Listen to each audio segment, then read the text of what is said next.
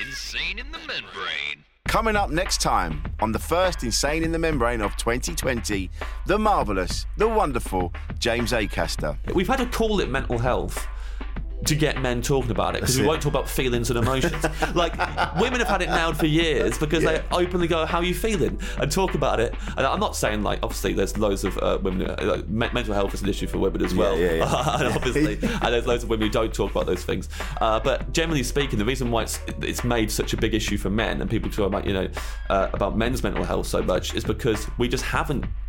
We won't go, how are you feeling? Are you feeling okay? Yeah, but how you really feeling? You're a bit emotional. Like, for years, being emotional was used against me. Of course, same. You're oversensitive, you're too emotional. That all the time, like, right, I better not be that.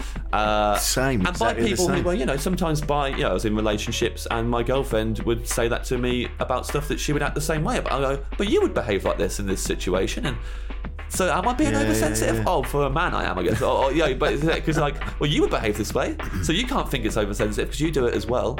And it was like, you're not meant to behave like that. No. And so, because we won't talk about emotions because we think that's bad. We won't talk about feelings, we think that's bad. So they've had to rebrand it and go, it's mental health. Go, mental. Our brains are saying, I'm pretty clever. Okay, I'll get into my mental. I like puzzles. So like the brain gym. I talk about mental health. Sure, it's a serious game. It's not like light stuff like emotions and feelings.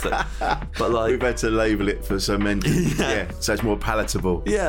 But yeah. So that's James Acaster on Insane in the Membrane. The episode goes live on Thursday the 2nd of Jan at 6 p.m. Don't miss out. Made by darkhorsedigital.co.uk. Shooting, live streaming and podcast production.